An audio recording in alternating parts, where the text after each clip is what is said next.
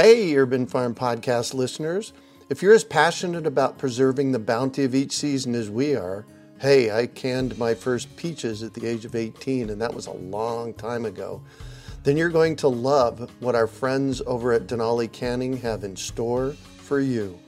They're on a mission to spread the love and knowledge of food preservation, and they're inviting you to join the journey for free. Right now, Denali Canning is offering free canning lids to anyone who wants to dive deeper into the world of food preservation. Yes, you heard that right, absolutely free. It's the perfect opportunity for both seasoned canners and those curious about starting. Denali is about quality, reliability, and supporting the canning community, ensuring that you get the best results every time you preserve. So why not give it a try? Visit denalicanning.com/free to claim your free lids and start your preserving adventures today. That's denalicanning.com/free.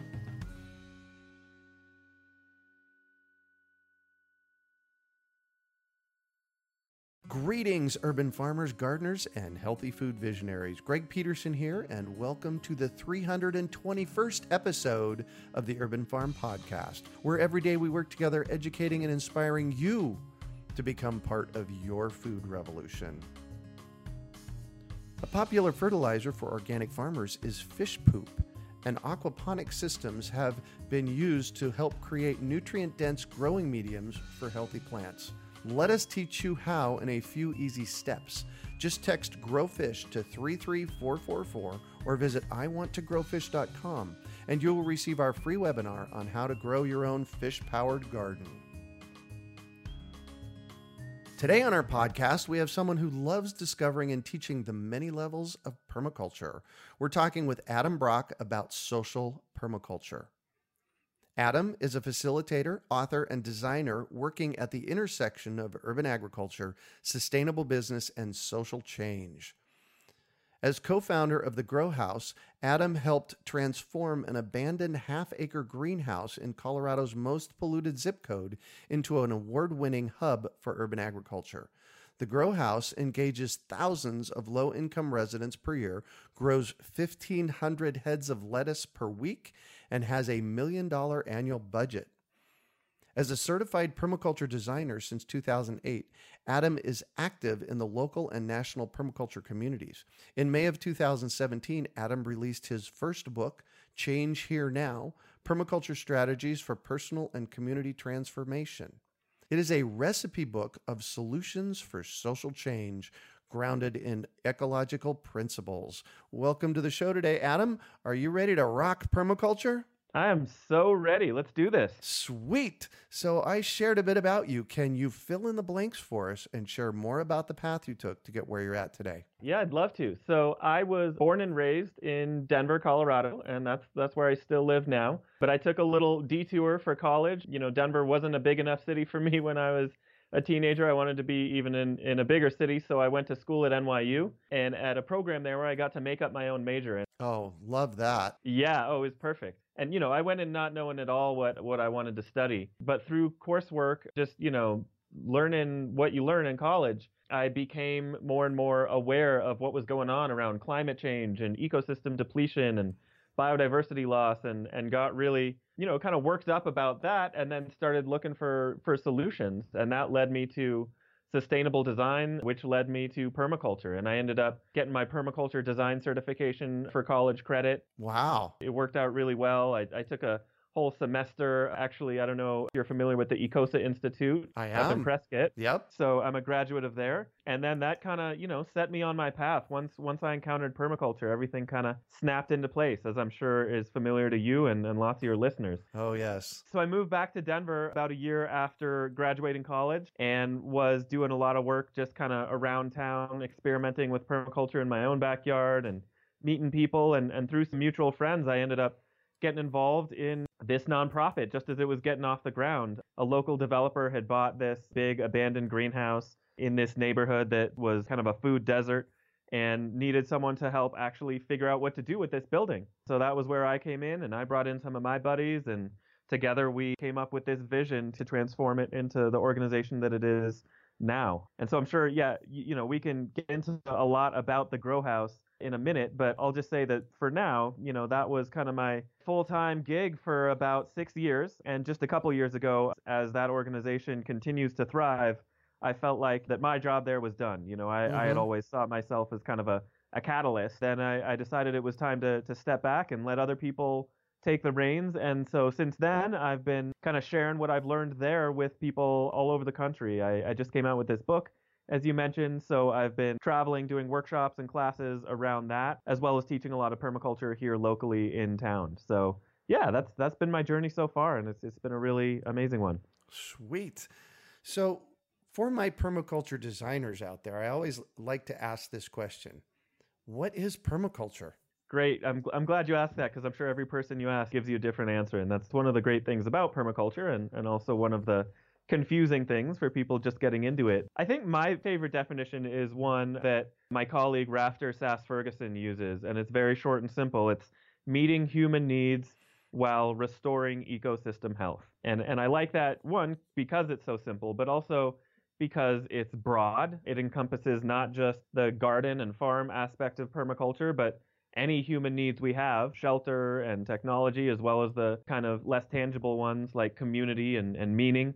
Mm-hmm. And then it also has, really embeds this idea that part and parcel of doing permaculture is restoring ecological landscapes. Mm-hmm. That is just by the very nature of what we do in permaculture. It has that earth care aspect to it. So meeting human needs while restoring ecosystem health. Perfect. I invented this one years ago, the art and science of working with nature. Yep, that's a really great one. Yeah, how do we work in the flow rather than against nature? Yep. I love teaching permaculture design courses because, everybody that goes through it finds it really life-changing in some way. They're really intended to be kind of this immersion into the permaculture mindset in a way that you can't really get from a shorter course or from reading a book or from, watching YouTube videos. I think you can pick up a lot of knowledge from those things, but a well-structured PDC really allows you to live and breathe permaculture, to practice permaculture, to feel what it actually is like to create a micro permaculture community within the group that you're creating over the course of that 72 hours. And, usually they're held on demonstration sites where you can see it in practice. It's a lot of information. I call it drinking from the fire hose. But more important than the actual, knowledge that's conveyed is, I think, the sense of community that you build, the networking that you do with the other people in the course. Yeah. And that just kind of overall feeling of, okay, this is what it feels like to embrace this new paradigm 100%. You mentioned drinking from a fire hose. It's really an immersion. Often they're given as a residential, so you're someplace for a couple of weeks. Or as we do it here in Phoenix, we do it over 5 weekends. So you actually spend 72 hours working on a project with your fellow students. Is that not the case? Yeah, that's totally right. And I teach both the intensive 2-week ones and the weekend courses, and I like them both for different reasons. I think it just depends on the student and their, what they're after. But either way, you're right. A big part of it, in our case, at least in the classes I teach, it's a real world design project where people are working with a client, they're interviewing that client, they're surveying the landscape, and they're coming up with their own design solutions that in many cases often get implemented. So there's this real feeling of ownership and buy-in to not just learning about making the world a better place, but just by the very act of taking this course, you've left helping a client improve their own landscape and community. Yeah. Well, and really the cool thing about permaculture design courses, or as we call them, PDCs, they happen all over the world. You did yours in New York City, right? Yeah, correct. I took mine in New York as I was, learning about permaculture. I learned a lot about the community out there, but most of my teaching happens here in Colorado, where I live now, and I teach in the mountains every year at an amazing place called the Central Rocky Mountain Permaculture Institute that has a mature food forest that's been around for 30 years and some amazing greenhouses and stuff like that, as well as an urban course that's on the weekends here in Denver. And yeah, I've visited permaculture sites and permaculture courses all across the country, and every one is different, and I love that. Each ecosystem, each community takes this 72-hour framework and adapts it to fit what makes sense for them and what's going on in their area. Yeah. So, what really pushed you into writing a book about permaculture? Because this sounds like a pretty in-depth tome that you've written. Maybe that's not the right word for it, but tell me about that. I had never thought of myself as an author or, thought that I had enough stuff to share that would be worthy of a book. But, as I continued down this path of starting this organization, a big part of my permaculture journey was about, not just how does permaculture look in the garden or farm or greenhouse, but how do we really apply these same ethics and principles and design process and this whole paradigm to our engagement with each other. So to things like starting a business, to things like how we manage organizations, how we run meetings, how we, do social movements, and even our own kind of individual goal setting and self-care. And so that was a lot of stuff that I didn't hear too many people talking about when I was first teaching permaculture. So I started, going to different gatherings, conferences, convergences, kind of sharing my thoughts on the issue, making presentations here and there. And it was at the International Permaculture Convergence in Cuba in 2013. Oh, nice. Yeah, which was an amazing experience in and of itself. And I had the opportunity there to present some of my thinking about this kind of social permaculture, as I call it. One of my mentors and friends, Eric Tonesmeyer, was at that convergence, and he's written many books, and he suggested to me that some of this stuff might be suitable for a book because he hadn't seen anything else in the permaculture literature out there. I kind of sat on that for a while and took that as a sign of encouragement and eventually kind of put a proposal together, sent it to a few publishers, and one of them was really interested. Nice. And this whole notion of social permaculture, there's not a lot written about that yet, I wouldn't think. There's not. I mean, there are a couple good books out there that I reference in my own, but none that approach it in quite as systematic way as I was trying to do in this book. Because, what I found is in every kind of permaculture design course and Bill Mollison's original manual, there's this acknowledgement that, sometimes people call it invisible structures, that this social stuff is really important and permaculture needs to pay attention to it and go figure it out. Right. There's like talk about eco-villages or co-ops, but there's just a couple examples, but not nearly enough specificity or tangibility to really allow someone who's just learning this stuff to really wrap their heads around it and see how can I literally apply this to my organization, to my community. And so what I wanted to do with this book is give people these very concrete, practical design tools with examples of how you can actually implement social permaculture, how you can design communities in the way we design gardens or design the conditions for community to thrive. And so, yeah, that's the way the book is laid out. It's in what's called a pattern language, which is basically just a series of really short chapters, and each chapter is a solution to a problem that folks often encounter in communities or businesses or their own personal lives. Over 80 solutions, I see. Yeah, I think it's 82, something like that. What's your favorite? Oh man, so hard to pick, right? That's like, picking a favorite child. Yeah, there's one that comes to mind a lot for me called the edge of change. And that's something about this recognition that most of us who are out to make the world a better place have a vision, right? An idea, a big picture utopia of the world we want to see, and it might be very detailed.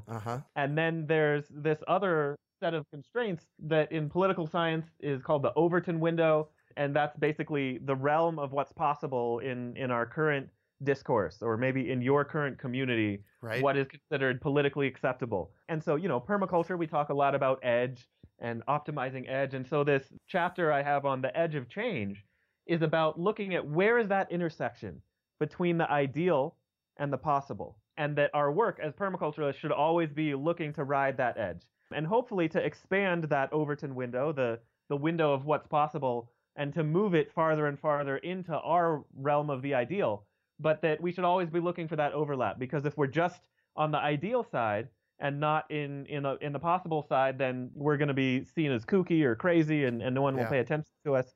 If we're just in the possible side and not working on what we really feel like is the world we want to see, then we're going to feel just, kind of like we're going through the motions, like we're gears in the machine, and it's not really living the life we want to live. And so, yeah, the edge of change is about looking for that sweet spot. Perfect. So you mentioned it, the edge concept. Tell us about that, because that's a concept in permaculture that we use a lot in design. So edges are really, really important to pay attention to. In ecosystems, and everything in permaculture always comes back to natural systems and observing natural systems. So you look at ecosystems, and you'll find that the areas at the edge between two ecosystems, or in ecology they're called ecotones, are where there is usually the most dynamic stuff going on. There's the most biodiversity, there's the most flow of nutrients, and it's because you have, a whole set of species in, say, the forest, and a whole different set of species in, say, the woodland or in the grasslands right next to it. Yeah. And then you have a whole third set of species that's only present where those two intersect. So it's triple the diversity.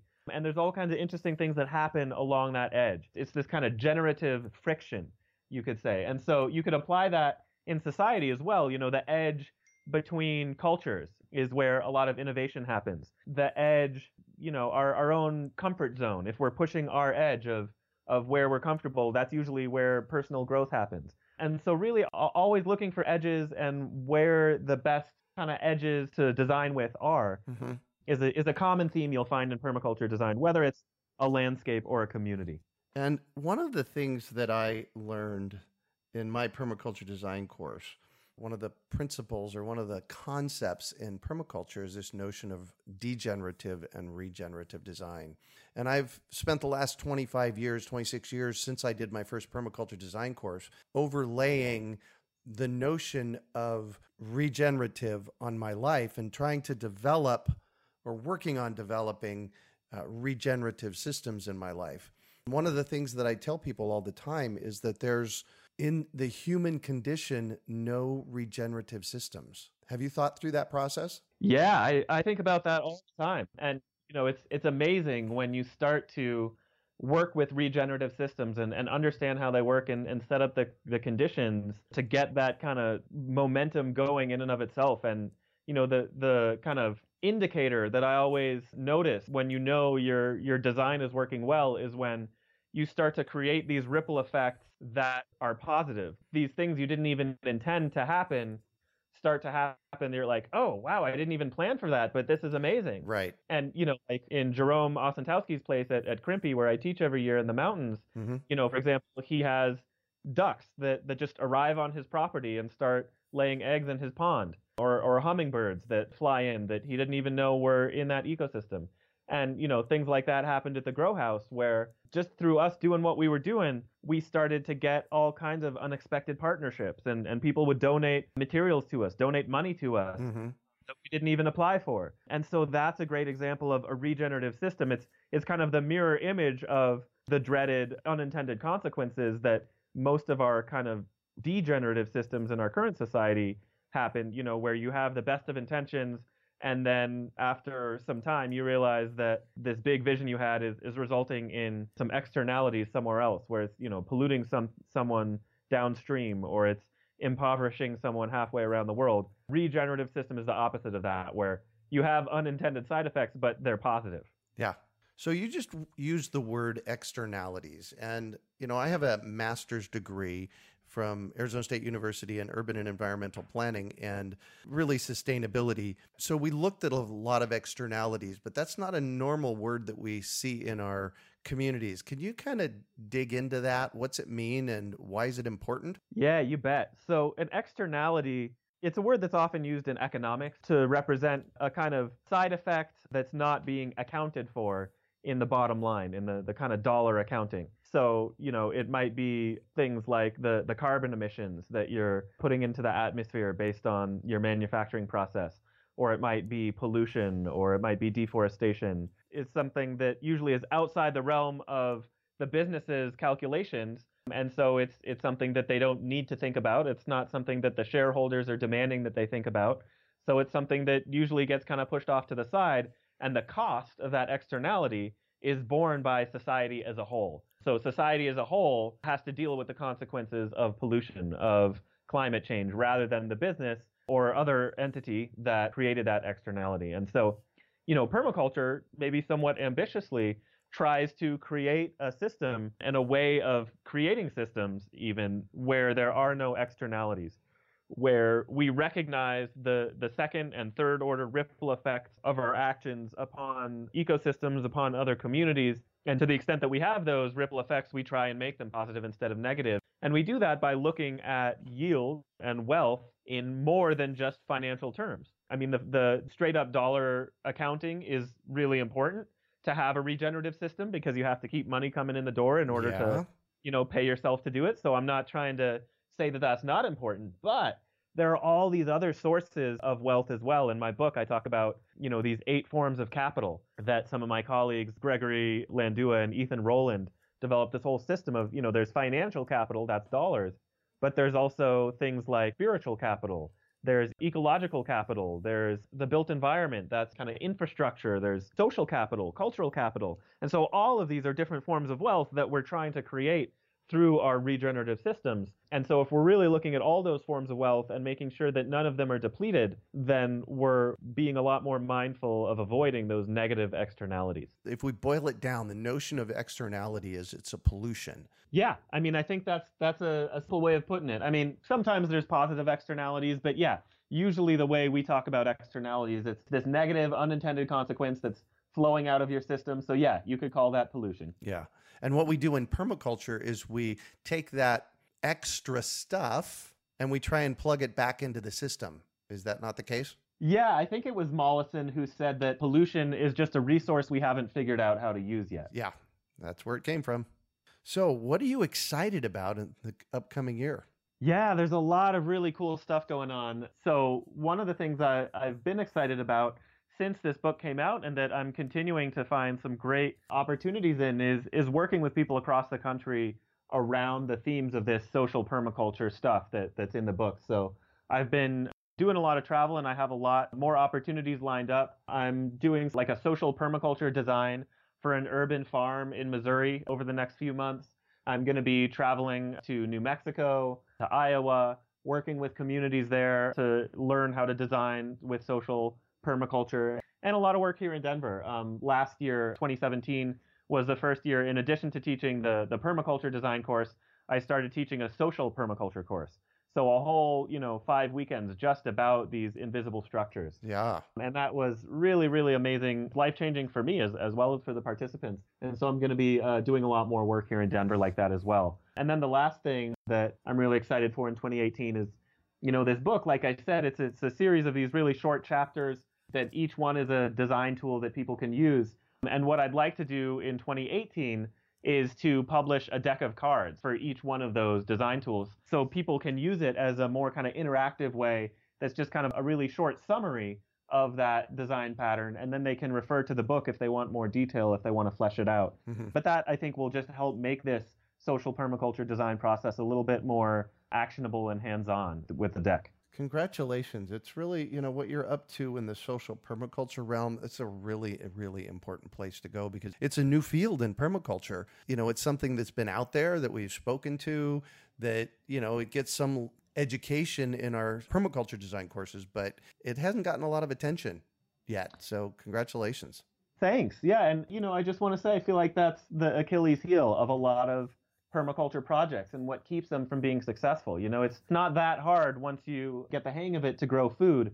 The hard part is getting people to get along and figuring out how to grow food and make it financially viable and all of those kinds of things. And so if we can really attune our design minds to tackle those kinds of things as well as the landscape stuff, then I think our projects will just be that much more successful. I so agree with that. And, for that reason alone, this is why I struggle a little bit with the online permaculture design courses. Because, you're not plugging into the community when you're online. But when you're actually doing a permaculture design course and with a group of people, there's the social interaction, there's the process by which you mature from a social perspective. So yay for you.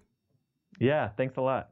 So I want to shift on you, and I'd like for you to talk about a time you failed, how you overcame that failure, and what you learned from it. Yeah, that's a great question. About 3 years ago now, as I was kind of working my way out of Grow House and starting to look at what I wanted to do next, I'd been involved in policy work at the city of Denver for a while on the Sustainable Food Policy Council. And the city had just finally decided to hire someone within the municipality to be in charge of food systems. And it was something that we had convinced folks on city council to lobby for, and the mayor decided to finally put it in his budget.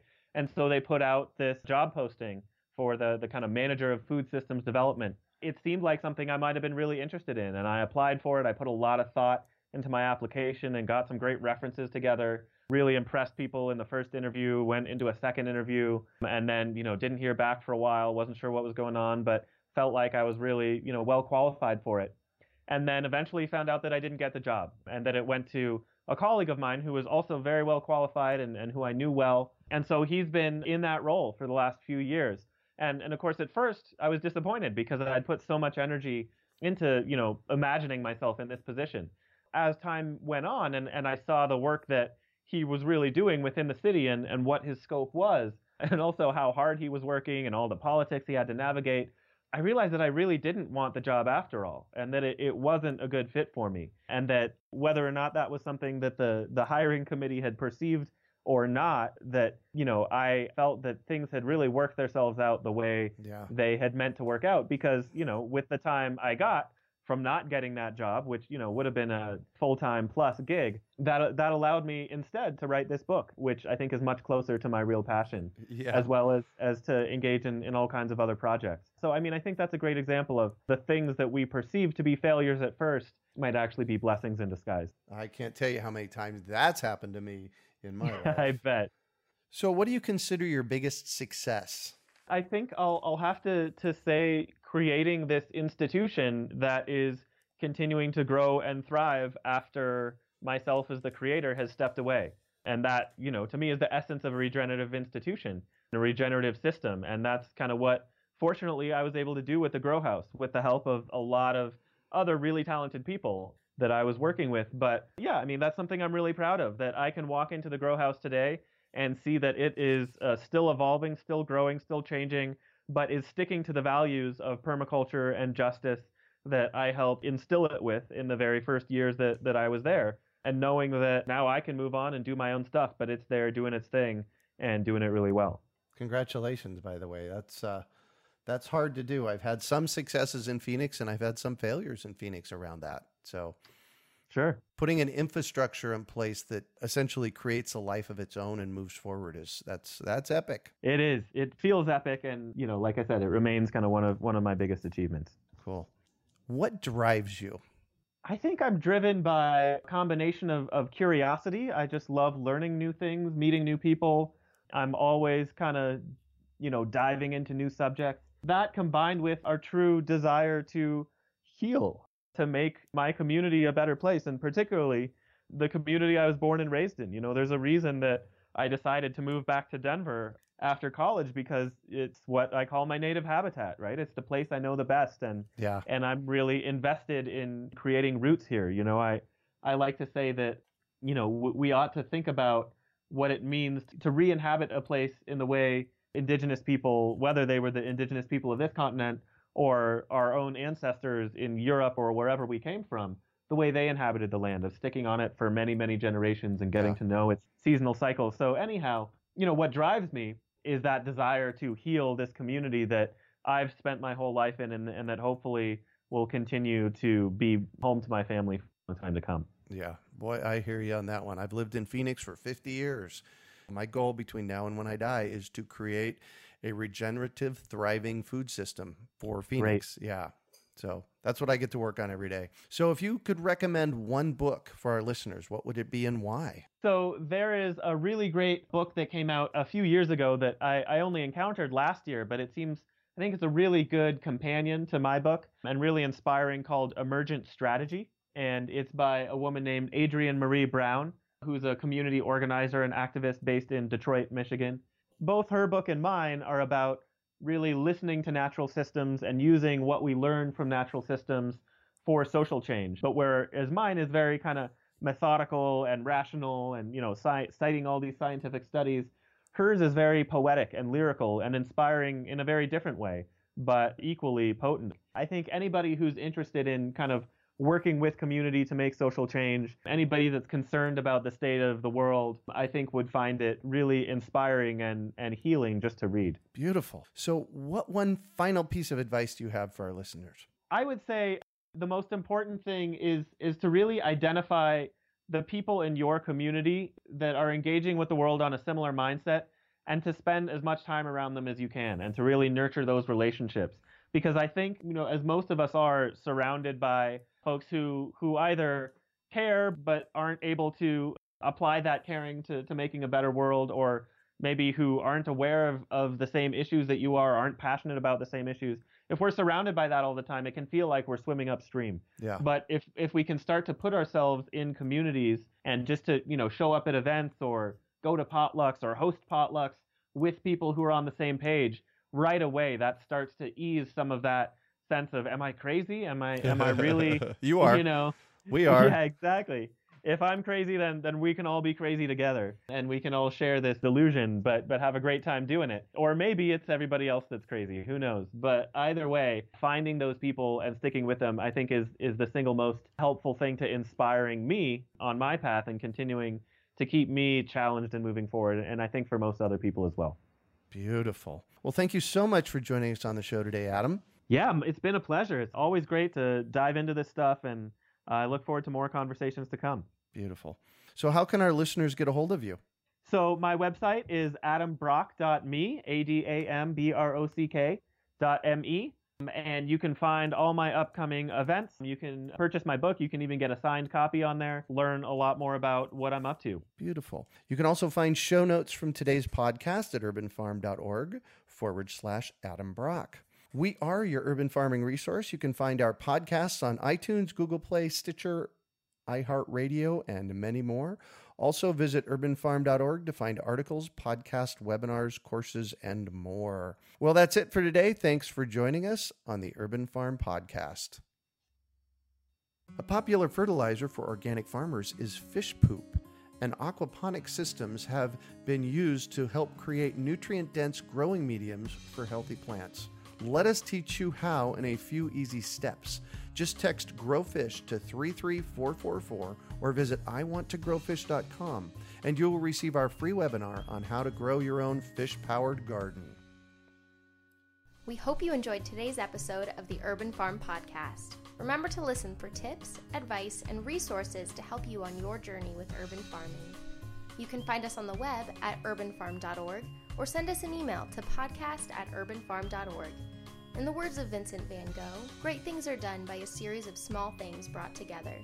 Be encouraged that with each lesson learned and skill developed, you are one step closer in the direction of your dreams.